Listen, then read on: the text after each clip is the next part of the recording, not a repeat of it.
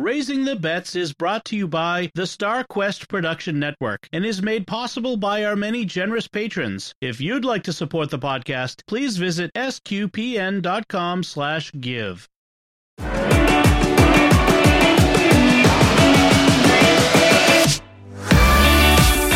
You're listening to Raising the Bets. We're a Catholic couple raising 5 kids outside of Boston. Join us as we share the joys and challenges of marriage, homeschool, and our adventures near and far as we make sense of the world and experience the best parts of our culture. I'm Don Bettinelli. And I'm Melanie Bettinelli.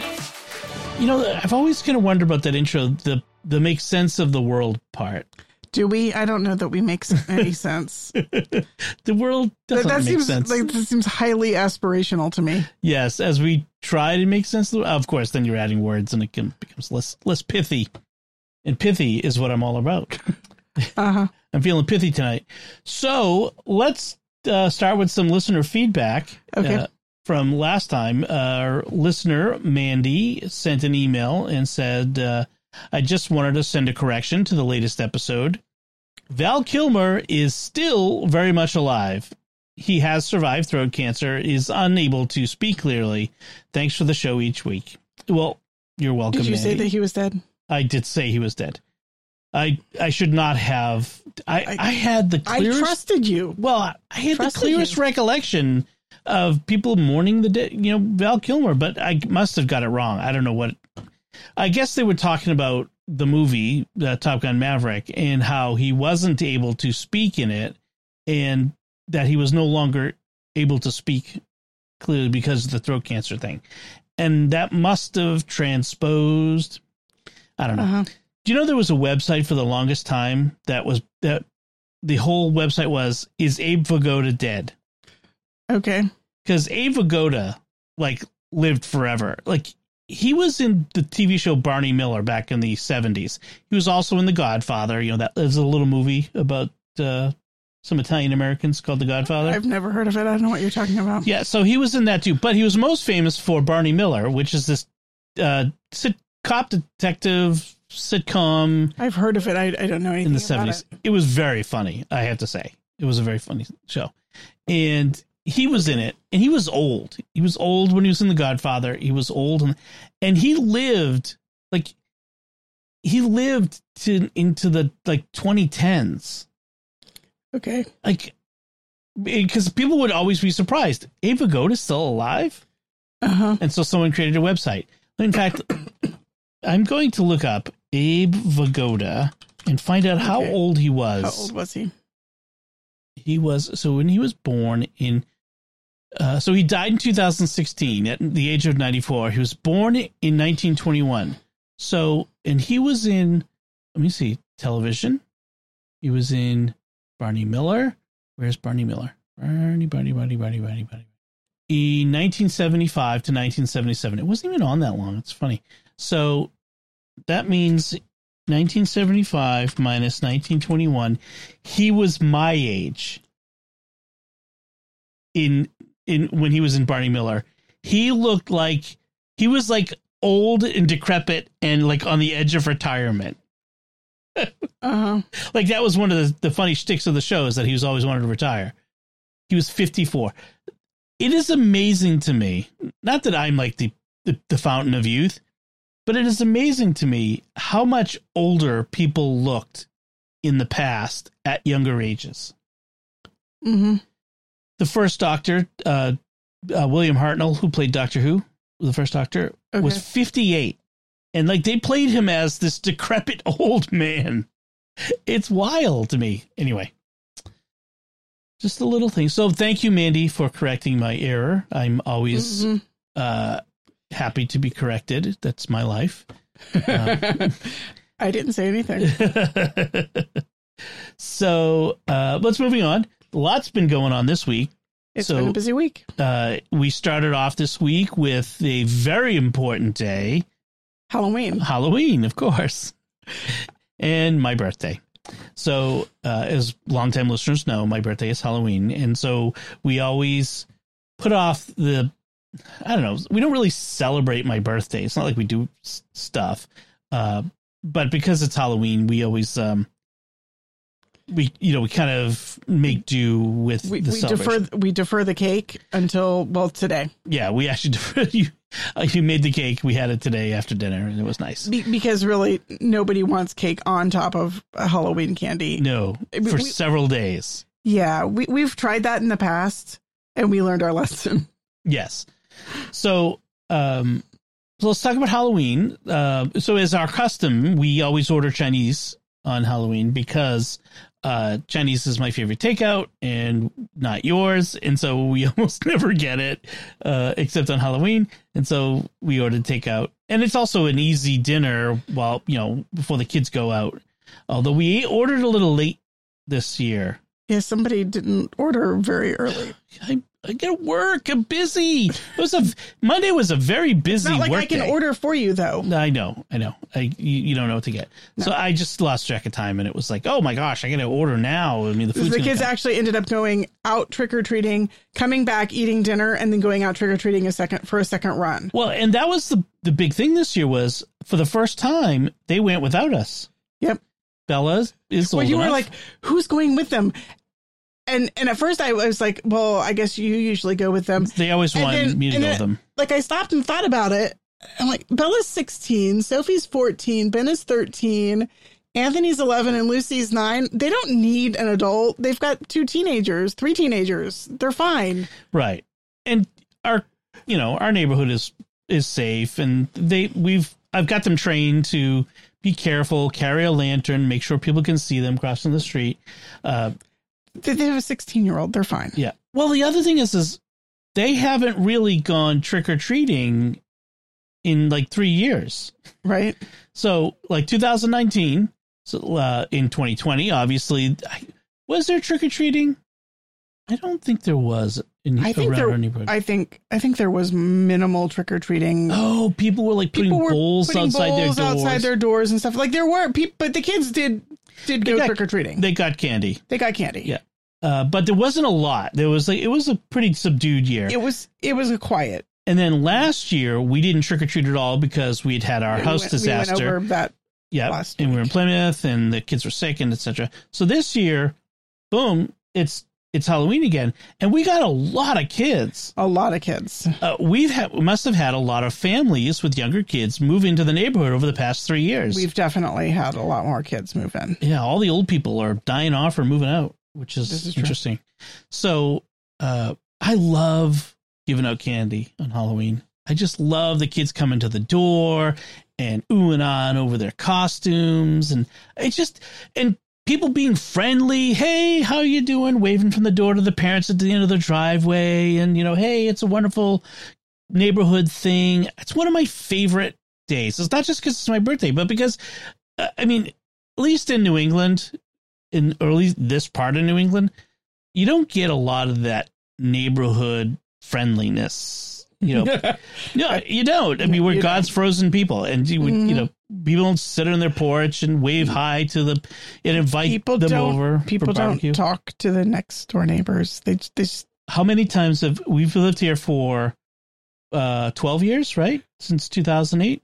So 14 years. 14 years. Yep. So 14 years. How many times have we talked to the neighbors to the south of us, on the right? Maybe a handful of times. I could probably count them on I've never talked to the dad. I've talked to their son, their adult son, several times.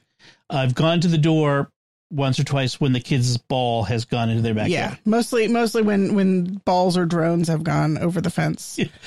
Or I've talked to their daughter Amy. When she was young, when she was little, she used to play with Bella. Yeah, but yeah, now. We've had a couple sets of neighbors on the other side, and we've talked to the neighbor kitty corner behind us, the one with the dogs, Michelle. She's really nice, and the people behind us. So we've talked to them, but we're not close. No, I wish we were. I wish we had that kind of neighborhood. But the nice thing is our kids are becoming friends with more of the neighborhood kids. They're doing lots more playing together. Yes, and I think that sort of thing naturally brings parents together, hopefully. Maybe. We'll see. But But anyway, Halloween was really nice. You and I took turns answering the door. We actually kind of almost ran out of candy. That would have been. Yeah, I was giving out like 2 or 3 pieces per kid at the beginning, and then I had to switch to 1 piece per kid. Next year, we definitely have to get more. Like, who is it? Shelley, who lives in Houston, said they had they gave out 900 pieces of candy. Wow. Yeah, that's a lot of candy. They have like a very busy neighborhood. So the one parent, I was like telling the kids, hey, it's my birthday today. And so, when it's your birthday on Halloween, you just tell the people it's my birthday and they give you extra candy. And one of the moms like, oh, it's your birthday here. Happy birthday. And she hands me a nip bottle of vanilla flavored vodka. Yep. I've heard that there's like some neighborhoods, there are traditions where like there are cocktails for the parents at the door. Like the parents have cocktails as they walk around. I'm not sure that's a great idea, but I'm intrigued. Tell me more. I will come to your TED Talk. So, yeah. What were the kids' costumes this year? Okay, so Isabella was Anastasia from the musical. Yep. Not the cartoon musical, but the live version musical. The Broadway musical. The Broadway musical, yes. Yep. She and Sophie and Lucy are very big on the soundtrack to that. Yes. Yep. Sophia was a character from a web comic, which I don't know. Who knows? But it involved having a fancy hat with flowers. She used my gigantic fancy hat. We put a scarf on it and a bunch of fake flowers, and she wore a fancy costume with lots of jewelry, and she looked gorgeous. Yes. Bella, as the character from Anastasia, she actually looked like an adult. I thought people might think she was the parent. Yeah, she looked very grown up. She looked like she could have been a parent. Lucy was a ninja. Ben was the radioactive Boy Scout. Yes, that's right. From Mysterious World. He was just going to be a Boy Scout. That was his like a goofy, I'm just going to wear my Scout uniform because I can wear that. And he's a 13-year-old boy. Because he's a 13-year-old boy.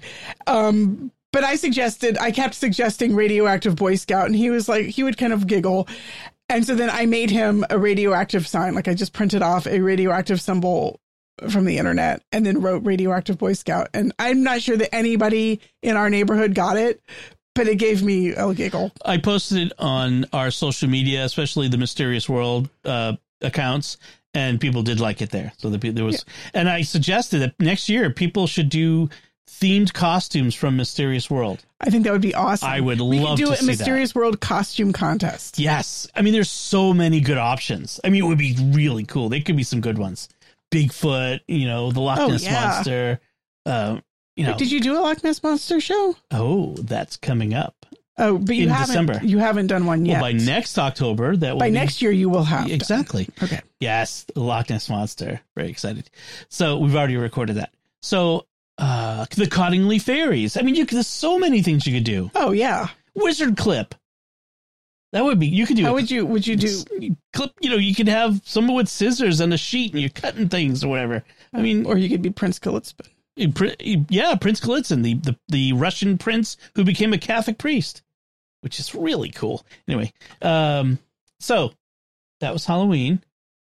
Then this weekend we didn't do Anthony. Anthony was a knight. Anthony was a knight. That's right. Sorry, Anthony. We got a little bit sidetracked by the radioactive Boy Scout. We did finally. We got some decorations. We got some Halloween decorations. Well, sort of roundabout way, because summer camp for the Scout camp this summer, there was a theme of pirates, and so I bought some skeletons, plastic skeletons, online for the kids to use. Not real skeletons online. That's a different part of the internet. That's not the part of the internet that I frequent. Yes. Anyway, I bought plastic skeletons. The kids used them to decorate their campsites. And then we had them left over for Halloween. And so they created these like skeletons emerging from the dirt in front of us. And there was an old piece of slate from a walkway that one of them propped up like a gravestone. They propped up like a gravestone, and then they put like 2 hands and feet in a skull, like it was coming up out of the earth. Like he was climbing out of the dirt. Yeah, that was pretty good. And then after Ben was done trick-or-treating, he hung his radioactive Boy Scout sign on the gravestone. So that was good. Yeah. So that was fun. They did a good job. All right. Are we done with Halloween? I think we're done with Halloween. Okay. So skip ahead, Brother Maynard, to Friday and the weekend. And we had a scout camporee. Only the girls' troop was going. Apparently, the boys' troop had, like, some of the boys, not the entire troop, had been very busy over the past 3 weeks with camping things. Our boys weren't involved in that, but the leaders were kind of burnt out, so they didn't do that. So their troop didn't go, but the girls' troop went, and it was really nice. So they had our 2 girls and the senior patrol leader, Ayane, and a new girl, Kendra, and her dad, Frank, came along. And Frank's a longtime Boy Scout from ages past and had been a counselor at Camp Squanto and all this other stuff. And he was very excited that she was interested.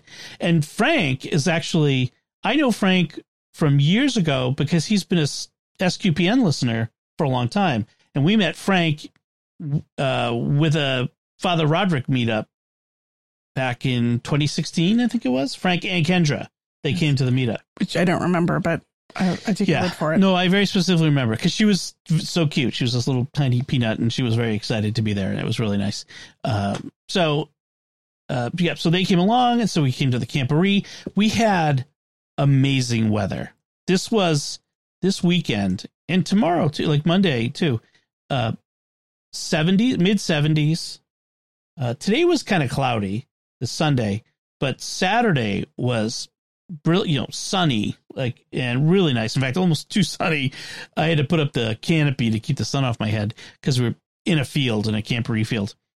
But we get there on Friday night, set up in the dark, and this troop that was right next to us, Troop 95 from Sharon, they had a string of lights around their campsite, which was really cool. It's like to kind of delineate their place. Like in the air or on the ground? In the air. Like they had poles? Yeah, well, they had tripods, lashings of staves. Oh, our kids should do that. Right. Well, because like Christmas lights on them? They were bigger bulbs. Oh, okay. And I'm not sure what they were plugged into. Like me. So our vehicles, we could back right up to next to where our site was. So they might have plugged into that's different from the last time we did the camporee. Yes. Yeah. But if you have like a portable like battery pack or generator, well, there wasn't a generator because I didn't hear a generator running. But if you had some type of power source, you could run off of that. That would be cool. So, but we didn't have that. But that would be really cool to have that. I took note of that. That's what scouts do all the time. We see what the other troops are doing and we get ideas. So we set up and it was kind of humid. It was not hot because in New England, even if you have an Indian, well, can you call it Indian summer anymore? I don't know. Is that? It's probably not politically correct. I don't know. It's Indian summer. That's what we called it. So when you have these warm days in the fall, like in November, even though it's a warm day, it still gets cold at night. Like the temperature drops and it gets into the 40s, I guess. I think it was. And it was humid though. It was really humid. You could already start to feel like on the tents, they were getting wet as the temperature was dropping. By the morning, it was so humid. It was like it had rained out, but worse because the water had gathered on the underside of the rain fly and was dripping down on us inside the tents. It was really annoying. Like it was dripping in my head. I was like, I might as well sleep outside. But Bella said her sleeping bag was wet. Got wet, and then she forgot to air it out, and so it was damp when she went to bed the next night. Right. Yeah, she was calling me from her tent. I'm like, wrap yourself in your blanket. You'll be fine. I was like, there's a blanket in the car. You could go get that and lay it out under you. But she just was fine. This is why at summer camp they had a rule that everybody had to air out their sleeping tents. Bag every day. Yeah. I mean, it was very wet. It was so weird. Anyway, we got up in the morning. We had a really nice setup. I had our new camp stove and our camp tables. Frank has a nice camping griddle. I have the propane gas tank, the big one, that now I can hook the stove and a lantern to it. It's really nice. It runs forever and you don't have to, get the little green bottles and all that sort of stuff. It was really nice. we had a really nice setup going. It might have been the best setup we've had so far for Troop 13. We are firing all cylinders now. And we're getting there. Yes. And I spent most of the day hanging out at the site. I let the girls go off and do their thing. And, it was good. And I read. I had no internet connection there, like no phone connection. The only thing, if you have Verizon, I guess you can get a signal there. Everyone who had Verizon was fine. I could not get a signal. So I just hung out and read my book on my Kindle. Then the girls last year, they did not have a good time because, well, our girls were stressed out from the house disaster thing. Yeah, we were like in a rental house in Plymouth, and they were just tired and cranky and had a bad time. And they were a little more, the leader, the scouts who was running things was a little more driven to complete all the tasks and compete with the others to win awards. And the way that the competitions were set up was kind of messed up. It wasn't good. It was confusing and stressful for the kids, and they just didn't have a good time. This time we emphasized, all of us adults, leaders, emphasized having fun is the most important thing. Do not stress. Do not try to do everything. Just have fun first. And they did. And then they won one of their events and came in third in two others. So, and of course it was the one they won was the Compass event. And they had just done the orienteering day last week. So they were fresh on the whole orienteering Compass thing. Yes, exactly. The senior patrol leader, Ayana, I mentioned, she did summer camp as a counselor this year, a camp counselor. And, she introduced Bella and Sophie and Kendra to all of her friends, the other counselors. And now Bella is really hyped up. She wants to be a counselor next summer. I think that'd be awesome for her. I'm glad she's getting excited because I already thought that she should do it, but she wasn't like terribly thrilled. So I'm glad she's getting excited about it. So the way it would work is that it's Monday through or Sunday night through Saturday or Friday night. So, and then they're home on the weekend and like for 2 months, which would be an adjustment for everyone, for Bella, for the other kids, for Sophie especially. It would be a big adjustment to not have, they're always together. And so it would be weird for them to not be together. She's 16. She's 16. It's time for her she'll be 17 then. It's time for her to kind of spread her wings a little bit. You have to get used to this idea. So it was good. And then they had the campfire Saturday night and skits and this all the old skits. It was like, they have not added a new skit in 40 years. We've lost a few skits because they're no longer appropriate, but we still have like the JCPenney skit where like there'll be one guy standing there and a kid will come up and he's like, say to the kid who walks up to him, "Hey, nice shirt. Where'd you get it?" "Oh, I got it at JCPenney." "Oh, no, I got it from JCPenney." And like, "Oh, cool." And he walks off and someone comes in, "Hey, nice pants. Where'd you get them?" "Oh, I got them from JCPenney." And they go on. And then some kid will walk in and he'll be just in a towel. And it's like, "What's going on? Who are you?" "I'm JCPenney." It's always corny jokes. JCPenney doesn't even exist anymore, right? I don't even think it does. So I'm not sure how long that skit will continue on, but like, does it even do kids even know what JCPenney is? I don't know. It's like Woolworths or something, Right. It's at the soda fountain. I mean, I remember shopping at JCPenney when I was a teen. Yep. But and then there's the invisible bench skit, which everybody does. The candy store skit. There's all kinds of ones, so it was fun. And there was songs and it was a lot of fun. It was really nice. And it was nice because Sophie, who is she's early to bed, early to rise, sort of person, she wanted to stay awake and aware. So we gave her some caffeine, some Coke, and she was able to make it to it. She was very pleased that she was able to make it to that. So that was good. That was my suggestion. I said, give the girl some caffeine, caffeinate her. Of course, she was really super tired today. She was. She didn't sleep well after having caffeine late in the day. So she's just been wiped today. She's slept most of today. Yeah. Oh, well, I guess it was a worthwhile trade-off, I think. So one of the funny things that we were hanging out around camp, in between events, I think after they came back for lunch, and Sophie was kind of bored. And we were talking about the porta potties that they had set up there for all the scouts and adults to use. And Sophie just commented, I thought it was porter potty.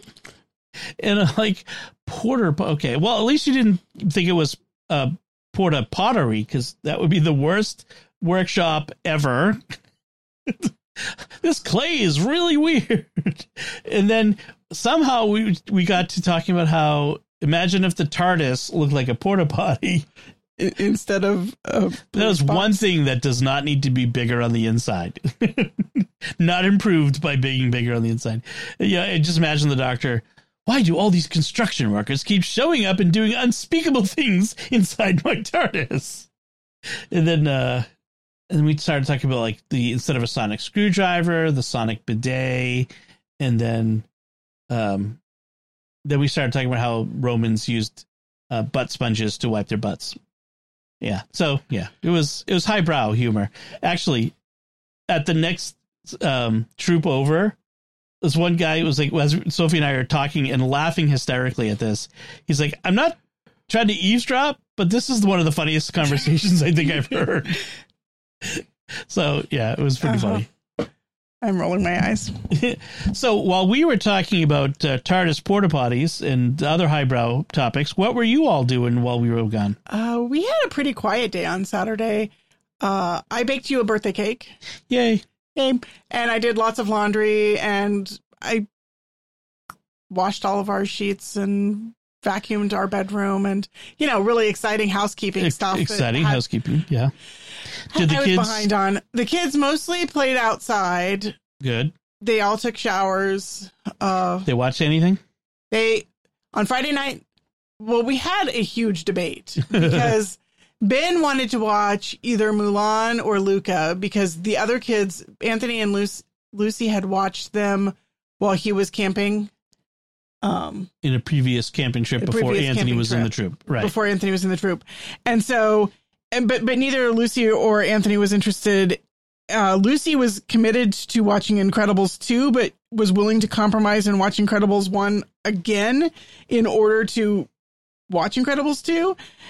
And eventually that's what they went with. So she watched Incredibles for the second time in a very short period of time. Okay. Because she watched it last time everybody went camping without her. Right. And then they watched Incredibles 2 last night. Okay.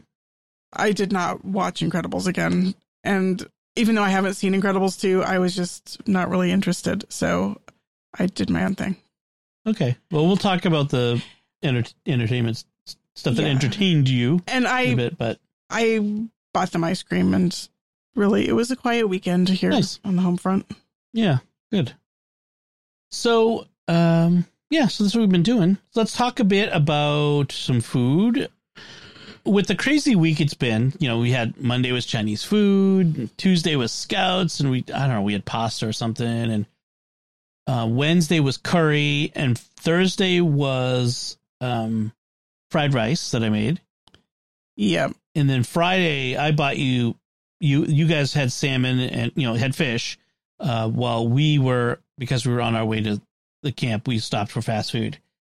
So the first real meal we could make, a new dish was Sunday tonight. And I had bought when I did the food shopping on Friday, I had bought some bone-in chicken thighs, and we do that fairly often. Just chicken, bone-in chicken thighs, just broil it, and some veggies and rice, and that's that.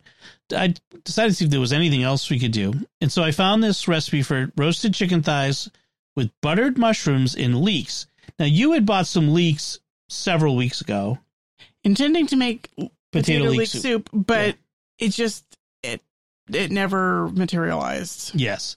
You've had you've had trouble getting things cooked that you want to cook lately. Yeah, it's just the days are getting away from me, and I very often end up doing the dinners.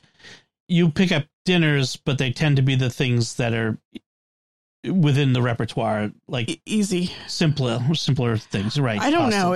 I've been off my cooking game for a while. Okay, we need to get you back on that horse. But in the meantime, I was looking at this recipe, and it's not too different from the normal thing we do. But here's what the recipe wants you to do, which is that you season them, salt and pepper. Then you melt a little butter in a nonstick skillet, and then you put the chicken in skin side down and cook it until browned on both sides. So you flip it halfway through for about 10 minutes. Then you take the chicken, put them on a rim baking sheet, and roast them in the oven at 450 until they're 175 degrees. Then you cook mushrooms, the leeks, and butter, more butter, in the pan that you've roasted the chicken in. But I didn't want to do that because whenever I cook chicken with the skin side down in a skillet on the stovetop, it smokes the house out. Yeah, it's awful. Yeah. So but I wanted to get those flavors. So what I did was I salt and peppered, and I also added the usual onion powder, garlic powder. I don't think I added anything else to the salt on both sides, on the skin and on the back of the chicken. Put them in the oven and roasted them. It took a lot longer than the 25 minutes. Yeah, it always does. Yeah. I don't know why. Well, I don't think our stove is calibrated, so I think that's part of it. But also, cooking on the stovetop in the pan would have cooked it faster. That's just right. I did the chicken in the oven from the start. In the pan, I got some of the drippings from a previous bake. Whenever we roast chicken thighs, I collect the drippings and keep them in the fridge. We both do that. And so there was some chicken fat and the chicken juices. Put it in the skillet with the butter and the mushrooms and the leek, and cooked them in there. And so then you cook those with the lid on till the mushrooms release their liquid. Then you take the lid off and let it cook down until the mushrooms are browned. Then you add thyme and garlic, and then off heat, you stir in some lemon zest and more butter. There's 4 tablespoons of butter. And then those are done. For the chicken, I waited till the chicken was pretty much done. Then I basted them with melted butter and then put them under the broiler for a few minutes to really crisp up the skin. And I think it came out pretty good. It was good. Yeah. I liked it. The vegetables are really good. I mean, cooking vegetables in like chicken drippings is always good. It's just the way around that. That's always good. I mean, it's pretty simple. It's not, groundbreaking. It's just you're cooking mushrooms and leeks and chicken drippings. So that was good. All right. So let's talk about things we've been reading and watching. I'm normally like, I'm still working on my book. I've been working on my book for 3 months. I read 3 things this week. 3 short things. 3 right? Shorter things. Well, no, the one thing was long. So 2 short things and 1 long book. Oh, okay. So I read a novella from the Expanse series. So the Expanse, there was the TV show. It's a near future science fiction. And this was a novella that takes place in that world. And I don't want to spoil anything, but this one particular, the way it works is the aliens have created this gate ring system that people travel through in space from one solar system to another. And this particular colony has been cut off from the gates. I won't spoil why, but because that's from the main storyline. So it's been cut off. And so it takes place on this planet as this particular colony is starting to deal with the consequences of this. They're going to start running out of the things that they've gotten from civilization. The colony had been run by the scientist types, the professionals, the white collar people. Uh-huh. But now the blue collar types who have, more ability to deal with the rough and tumble, alien world are starting to assert dominance. And there's this one character that we know from the original novels, who has been trying to live under the radar, sees something developing, like something really bad is developing in this one guy who's starting to assert dominance. And he knows that if this guy gets in charge, it's going to be very bad for everyone. And so what does he do about that? So it's interesting. So it's called The Sins of Our Fathers. So fairly short. Then I read the book that you recommended, the first of the Murderbot Diaries, All Systems Red. Also a novella. I would say it's a novella. The first 4 Murderbot books are all novellas. And then I think the 5th book is a longer book.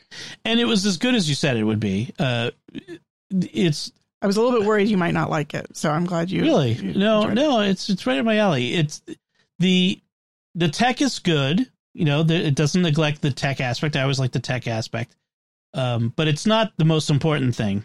But the tech works within the context of the story, and it creates a world for him to live in, or the Murderbot, and the whole story is from the Murderbot's point of view, and for a reason you find out at the end. And I don't want to say it was predictable, because it wasn't, but I could see where it was going, and I liked where it was going. But it's very clear, as you say, like, Murderbot is kind of autistic, is socially awkward, doesn't like talking to people. Don't look at my face. Don't look at me while you're talking to me, and don't talk to me if you don't have to. And I'd rather have a mask on than be exposed. And I don't want to talk about my feelings. And yeah, it was very interesting. I just loved the narrative voice. Like, I really, really liked the character, like the story told from this character's point of view. Right. And the fact that it calls itself Murderbot, like, that's not what it's a security unit or sec unit. And yeah, so Murderbot is not its official designation. It's self-deprecating. It's a self-deprecating moniker. It has given itself for reasons you find out in the story. No, to be clear, because I wasn't clear before I read the books. The Murderbot does not go around killing people in the stories. Right. It is not like on a robot on a rampage. Right. It's not an assassin, or I kind of felt like that might be what it was. Right. It's a security robot that calls itself Murderbot because it's very cynical about its role and what people expect of it and how people treat it. Right. And how scared people are of it. Yes. Because people generally treat the security units badly because they're just robots. Right. And it's also, Murderbot is addicted to watching human TV shows. Basically, yeah, TV shows. Like streaming shows. And like every chance it gets, it shuts down and like just watches shows, like binge watches. And hates to get interrupted when it's trying to watch shows. But in the shows, security units are always the bad guy. And so I think there's a sort of reflecting the human expectation of, well, the bad, evil security unit that goes crazy and kills everybody. Right. But there's also this idea that people in real life are not as good, like as understandable or as good or any of those things as the people in the shows that it watches. Like real people in real life are messier and more annoying and unpredictable, and so it doesn't like it. So it was a good story. I really liked that. I enjoyed that. I'm looking forward to reading more of them. The third thing, so I read that on Saturday while I was at the Camporee, and I also read the entire book called Dead Man's Hand by James J. Butcher. He is the son of Jim Butcher, the author of the Dresden Files, the series of books that you and I have both raved about. So it's his son and he's also written a book which involves what do they call it? Magical fantasy. realism, Urban fantasy, not magical realism.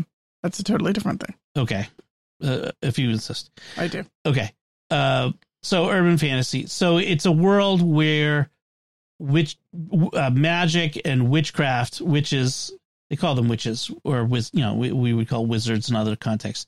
But magic and magical creatures are not only real, but they're out in the open. People know them, and there's a Department of Unorthodox Affairs. They're called the Unorthodox. Unlike the Dresden Files, where it's all hidden and nobody knows about them. Yes. In this, it's out in the open. What's interesting is there's a character, an important character, who will remind you, as you read it, of Harry Dresden, which is really kind of funny. And then the main character is a younger guy who does magic, who, is not a protege, but unsure and new and trying to make his way. And so it's kind of funny because this is the son and the father and, the connections. So it's about a world in which there's magic and magical creatures like his father's most famous work, but it's different from that. It's also set in Boston, which is kind of interesting. He doesn't give too many identifying landmarks. He doesn't fall into that trap. That's always safest. Although at one point he talks about being north of Boston in a town north of Boston, seeing Boston skyline in the distance. And I'm trying to think of where would that be? It had to be Lynn, like the only thing I can think of. Anyway, so it was good. There's not a lot of places on the North Shore you can see Boston skyline from. Exactly. It might be somewhere in Revere, but it's mostly Lynn, I would think, would be the only one that would fit this description. But it feels to me like James Butcher did not go visit Boston to do some location scouting. He looked at Google Street View, and that was probably pretty much it. But I enjoyed it. I'm looking forward to reading the next one. He's certainly got a lot of talent, which is good.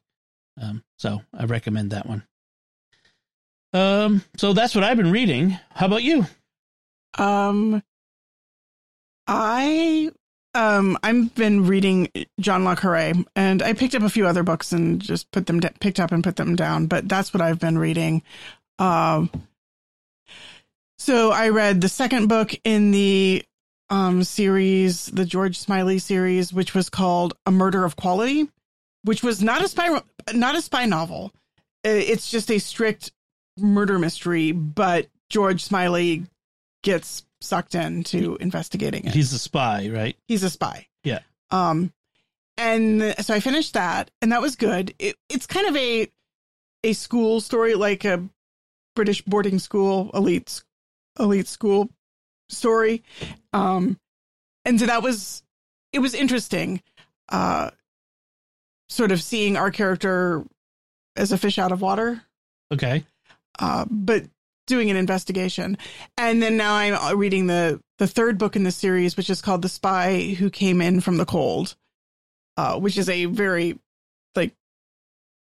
it is a spy novel. Mm-hmm. And George Smiley is a very small minor secondary character, at least in the first half of the book, which is what I've read. And so it's got, the protagonist is a completely different guy, but he's a double agent, which is exciting. Okay. Evidently, this is one of the big double agent books. Like John le Carré has in his introduction says that everybody was convinced when it was first published that he was revealing all sorts of very important spycraft, secret spycraft stuff. This is what's going on, and political stuff. This is what's going on in the Cold War. And he's like, yeah. If I was revealing anything important, they would not have let me publish the book. Yeah. Which I thought that was really, it was kind of fun. His intro was well, the thing is, so much of what we think of as standard spy novels, spy movie stuff comes from John le Carré. Mm-hmm. He invented a lot of this stuff. That and Ian Fleming. Right.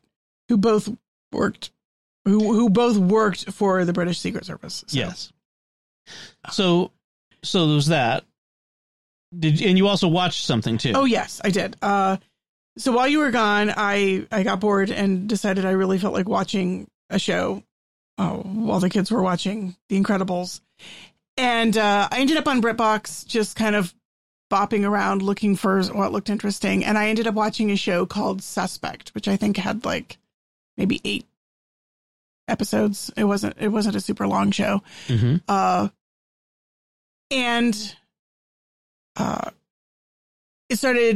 It starred John Nesbitt, James Nesbitt. Shoot, now I can't remember.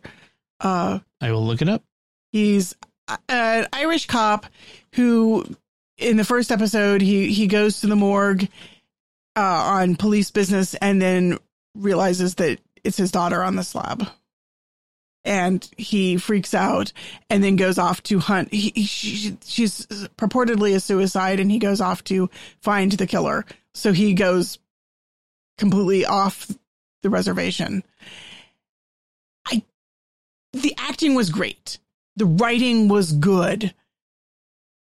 But every single cop in the show was crooked. And I felt like it was a deeply cynical movie. It was very much about the relationship between this father who has failed his daughter and this girl who has, like, her adult life has basically been a train wreck. And every single person he meets says, your daughter is so messed up because you were such a bad father. And so, like, every single person he meets is like, oh, you're the bad father. Oh, you're the reason why her life was crap. And so you can see why he's so driven to solve his murder, because he feels such a debt of guilt towards her, towards having failed her. And so in terms of like the psychological drama, there was a lot of really interesting stuff going on, but it just felt really like a show with a bleak worldview. There was not a really good person in the whole thing. Everybody was crooked. Everybody was on the take. Everybody was morally compromised. So I can't really highly recommend it, although it was good. It just wasn't good. You know? Yeah. It had it's 8 episodes? I think so. You watched all 8 episodes? Yeah. They weren't long episodes. They were like 25-minute episodes. Oh, okay. Like, wow. They were short episodes. Okay. It had what's his name who played the master? Richard E. Grant was in it. Oh, Sacha Dhawan. Sacha Dhawan. Yes, he was awesome. Richard E. Grant also played the master in the comedic. There was a comedic version of like a Doctor Who thing with Mr. Bean as the Doctor. Oh, yeah, that was really funny. Anyway, but yeah, Richard E. Grant was in it. Sacha Dhawan is in it. And James Nesbitt, who I don't know what else he was in. He was in The Hobbit, but it was under all that makeup. Yeah, as one of the doors. I mean, he was good, but was a very bleak, very convincing, very driven, but not psychologically well character. Like he was haunted by not just his daughter's death, but he kept seeing her, like having visions of her, and they were very disturbing. He was just like, it struck me as a character who, even before she died, was not well. Right. And like you said, every character is not a good person. Yeah. Yeah. I don't know. Yeah. I don't really like shows where like there's no hero. Everyone's an anti-hero or a bad guy. I don't. Yeah. Not my thing. I just can't get into it. Well, there's a lot of good stuff on BritBox. If you like British crime dramas, and the British know how to do crime dramas. Let me say, they have some really good stuff there. It's dangerous to live in a small town in Britain because everybody's always being murdered. Yes. Oh, was that the actress who plays Vel in Andor in that? Maybe. Yeah, interesting. Which one was she? Neve Algar? Nicola? Oh, she plays the roommate. I just saw like a picture of her. I don't know if it's the same person. Maybe not. She had an Irish accent, but I mean, she could be. It is not. It's not. Okay. Yeah. Andor is still really good. It's kind of fascinating to see this. It's a very grown-up drama. Yeah, I really am liking it a lot. And Andy Serkis can act. He's not just, a voice doing Gollum. He can act. He's good. Really good in Andor. What was I going to say about it? I mean, it's a prison drama right now, and it's been really good. And Bella came up with a really interesting point about the most recent episode is that all the major characters are all in a kind of prison. Yeah. Some of their own making, some are gilded, some are very literal, but they're all in prison. So it's kind of interesting. Tony Gilroy is the showrunner on that. And someone asked him, what's it like to make a show that's a prequel where, the main character is going to die in Rogue One? Sorry, spoilers, I suppose, but he's going to die in Rogue One. And he's like Rogue One is a new movie. Yeah. And he said, everything's a prequel because we all know we're going to die. The question is how do we live? Right. Well, this is true. So I thought it was a very astute observation and an interesting, memento mori sort of way to look at it. So his writing in this is really good. It's just been a really good series. I know some people who complained that it doesn't feel a lot like Star Wars. There's no lightsabers. There's no Jedi. There's no Sith. There's no Force. There's no Emperor. It's very much the gritty, nitty gritty of the regular workaday world of the Star Wars universe. That's what I like about it. I don't know. I really like inhabiting the Star Wars universe and exploring the corners of it. Yep. Same here. A lot of people, I think a lot of people who like it agree. All right, so let's move on and talk about this week's mass readings. This was the 32nd Sunday in Ordinary Time, and we had the first reading is from Maccabees about the 7 brothers tortured to death by the Greeks. The Greeks. We're getting to the end of the year. Every time we hit Maccabees, I'm like, okay, Christ the King is how many weeks? I'm paging through the missal going, oh, yeah, 2 weeks from now. Yes, right. Heaven, hell, death, and purgatory. All of the last things. Yep. And then the gospel was the Sadducees with the divorce question about the woman who's marries the 7 brothers and whose wife would she be in the resurrection? See, I keep thinking about what priest was it? Was it Father Curry who said the Sadducees were sad, you see, because they didn't believe in an afterlife? Yes. I have never forgotten which one. The Pharisees believed in life after death and the Sadducees didn't. Yes. The Sadducees were sad, you see. So, and that's one of the interesting things is they don't believe in the resurrection. So the question they're putting to Jesus is, no pun intended, in bad faith. It's deeply cynical. Right. They're just trying to catch Jesus. Like, yeah, like we don't really believe in this stuff, but you do. So we're going to throw this ridiculous scenario at you and watch you try to spin your way out of it, which is basically Twitter. I was going to say that's like modern social media, like the troll who shows up in the comm box and starts posing these trolley problems sort of scenarios, knowing that they don't believe in any of it and they're just trying to catch you out. Right. Jimmy Akin does a really good job, by the way, of answering people like that. It's so good. He does. His patience with people like that is really so much more patience than I do. Yeah. And Jesus's answer is, she won't be married to any of them because there will not be marriage in heaven. There will be, they can no longer, they'll neither marry nor given in marriage. They can no longer die, for they are like the angels, which in that case, what he means is deathless, not we'll have wings and flit around. We don't become angels. Right. But we're in fact, that actually kind of, because he says like the angels and not you will be angels, it makes it pretty clear that we're not going to become angels. Right. So I thought that was an interesting aspect of the reading is, how they're just asking in bad faith. They don't really want an answer because they don't believe this anyway. What they're trying to do is to trip up Jesus, and he doesn't fall in the trap because he never falls in the trap.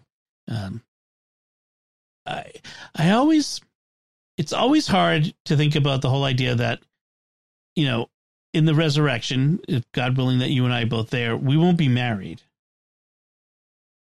And, what happens if, like, one of us dies first and the other one remarries? Wouldn't that be weird? But it won't be, obviously. I don't know. It's weird to think about. I don't like it. I don't like it. I mean, I would want you to be happy. I'm not sure, I don't know. It's kind of weird. Is it weird? You're a lot more weirded out by life after death questions than I am in general. I know. I have a real phobia about immortality.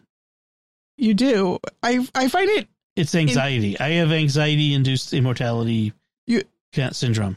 Something like that. It's kind of weird because I just find like everything about heaven just sounds awesome and intriguing to me. Infinity, forever, like not stop. I can't talk about it because I start to get anxious, and that's so weird to me. It seems exciting. Like to me, it sounds like I think about heaven and I'm like, that sounds like the best thing ever. Let's not talk about it. Okay. So moving on, I really can't. I can't talk about it.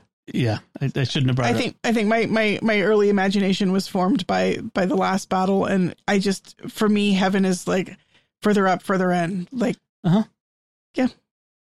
So Father Pinto's homily. Moving on. I'm not talking about it. Father Pinto's homily. Does anyone else have the same issues, or am I the alone in this? That's what I just want to know. So he started off by talking about Mozart. He did. The genius. And, who died at 35. 35. And had written that's so young. Hundreds of compositions by then. Always, he never had to rewrite a first draft. Every composition came out perfect the first time he wrote it. Can you imagine? I can't a singular genius. Like, no one has ever been like Mozart. May never be another Mozart.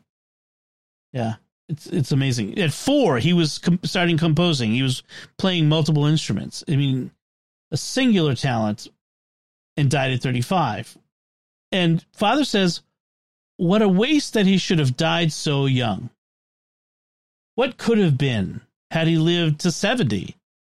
And he says, it makes you wonder if this life is all there is. And I'm like, that's an interesting question that you're bringing up.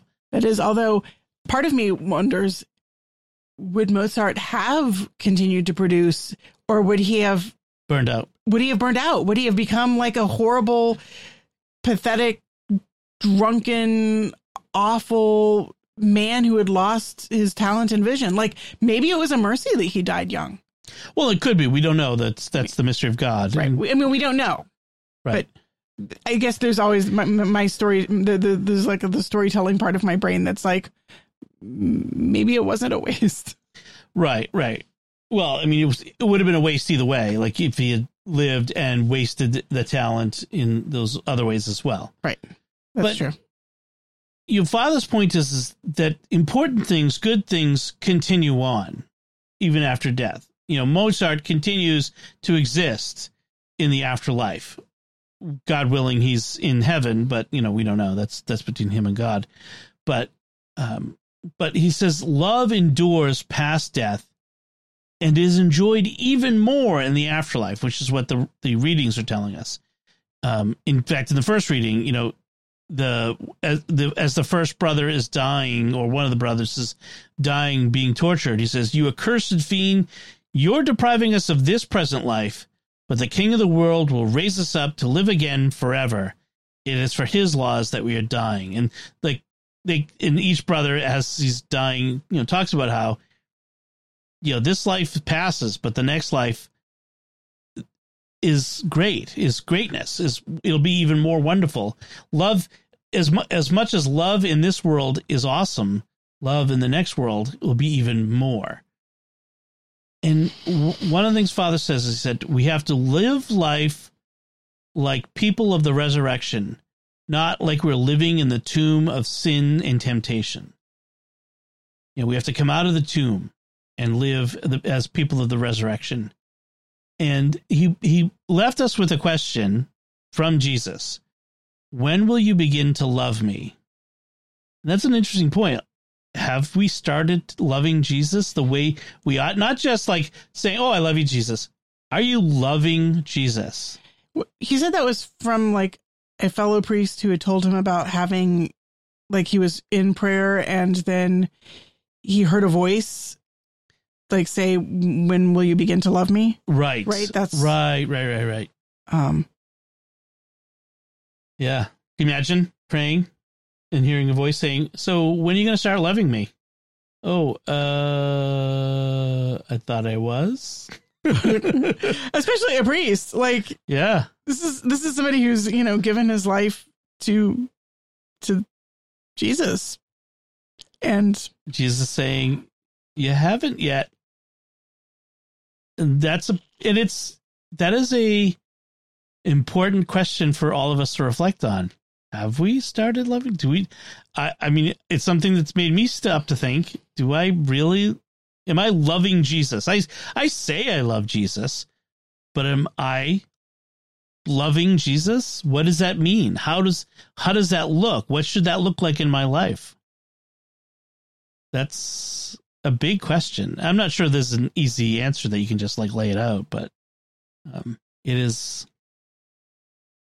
an important question. It's the question. It's the question. It's the only important question. So, as we approach Christ the King and the renewal of the liturgical year and Advent, it's probably not a bad question to make the center of our prayer life. I have to say, this time of year, I like the liturgies at the end of the year. I really like this time of year when we're asked by the church to ponder these important questions. This is the dying time of year, and I really like the fact that our liturgies reflect that. We have All Saints and All Souls, and we have these readings about death and the afterlife, heaven and hell and purgatory, and we're really called to ponder these things, to remember that we're Interesting thing.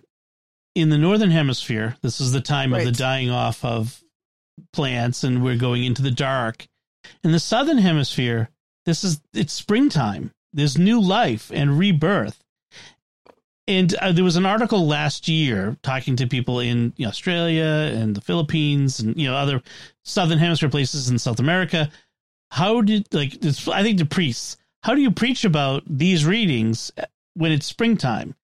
And it's like, actually, it's pretty easy because instead of focusing on the end of this life, we're focusing on the beginning of the next life that we're all striving for. Like, yes, things end in this life, but there's a new life, then the resurrection that we're looking forward to. Right. I think that while things seem to line up really nicely for us, I also think that there's a universal experience that, that it fits no matter how you do it. Like, I remember talking to our friend Jen Ambrose, who lives in China. She's an expatriate, and talking about how in China, white is the symbol, like the color white is what you wear for death. Right. Like for us, it's like new life, brides wear white, but in China, like brides wear red, white is like for death. And so but talking about how the symbolism then for like the baptismal garment, that white garment, is you're putting on death.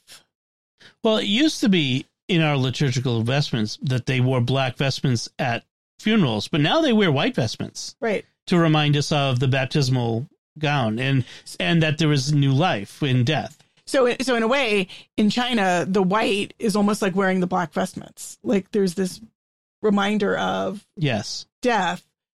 But I mean, it still means new life and rebirth, but there's a cultural weight to it that it doesn't have for us. Right. But the thing is the liturgical year reflects the seasonal year, which is a cycle of life, death, and rebirth. I mean, it's just this, the universe itself teaches us about the eternity that we're headed for. We have birth, life, death, and rebirth. That's our future. That's our life cycle, shall we say? That's the life cycle of the world. I mean, it's kind of fascinating to think how God has made the world in a way to teach us this truth. And then the church, in her wisdom, continues to teach us this truth. And I love the fact that every year we kind of go through a retreat in November that makes us stop and reflect as we prepare for Advent. And that's, like as you mentioned, these readings leading up to the liturgical New Year and Advent. And I have to say, I'm definitely feeling it like the sunset today at 4:30. Yes, daylight savings. This is the time. My old enemy. We meet again. This is the time of year when I just start to go, oh, the long dark, long dark. We just ended daylight saving time, so don't write to me to correct me. It's the change. I don't care if we stick with daylight savings or we do winter time or whatever you want to call it. Just stick with one. Stop changing the clocks, please. I would by far prefer to have daylight savings time all year round. So the one thing that was good about the clock change this year, so kind of switching gears for a second, is instead of getting an extra hour of sleep this morning, I got up with the dawn, because that's what you do when you camp, and we had an extra hour to pack up so we could be home in time to go to Mass. Because usually, we get up and it's race, and we might make it home in time for Mass. But this, we definitely had an extra hour to get home in time for Mass. So, yeah. Mass was an hour later by the solar clock, shall we say. Right. Anyway, but yeah, let's stop switching the clocks. That's my old rant. All right, let's wrap up there, I think. We'd like to take a moment to thank our patrons who make it possible for us to create Raising the Bets, including Aaron L., John Z., Jeff F., Scott S., and Danielle H. Their generous donations at sqpn.com/give make it possible for us to continue Raising the Bets and all the shows at StarQuest. And you can join them by visiting sqpn.com/give. And that's it for this time. Find links from our discussion in our show notes at sqpn.com/bets. That's BETTS. Send your feedback at the StarQuest Facebook page, facebook.com/StarQuestMedia. Send us an email at bets@sqpn.com or visit the StarQuest Discord community at sqpn.com/discord. Write a review at Apple Podcasts and share the podcast with your friends to help us grow our community and reach more listeners. So, until next time, I'm Dom Bettinelli. And I'm Melanie Bettinelli. Thank you for listening to Raising the Bets on StarQuest. Here's another show on the StarQuest Network you're sure to enjoy, The Catholics of Oz. Find it wherever fine podcasts are found or at sqpn.com/Oz.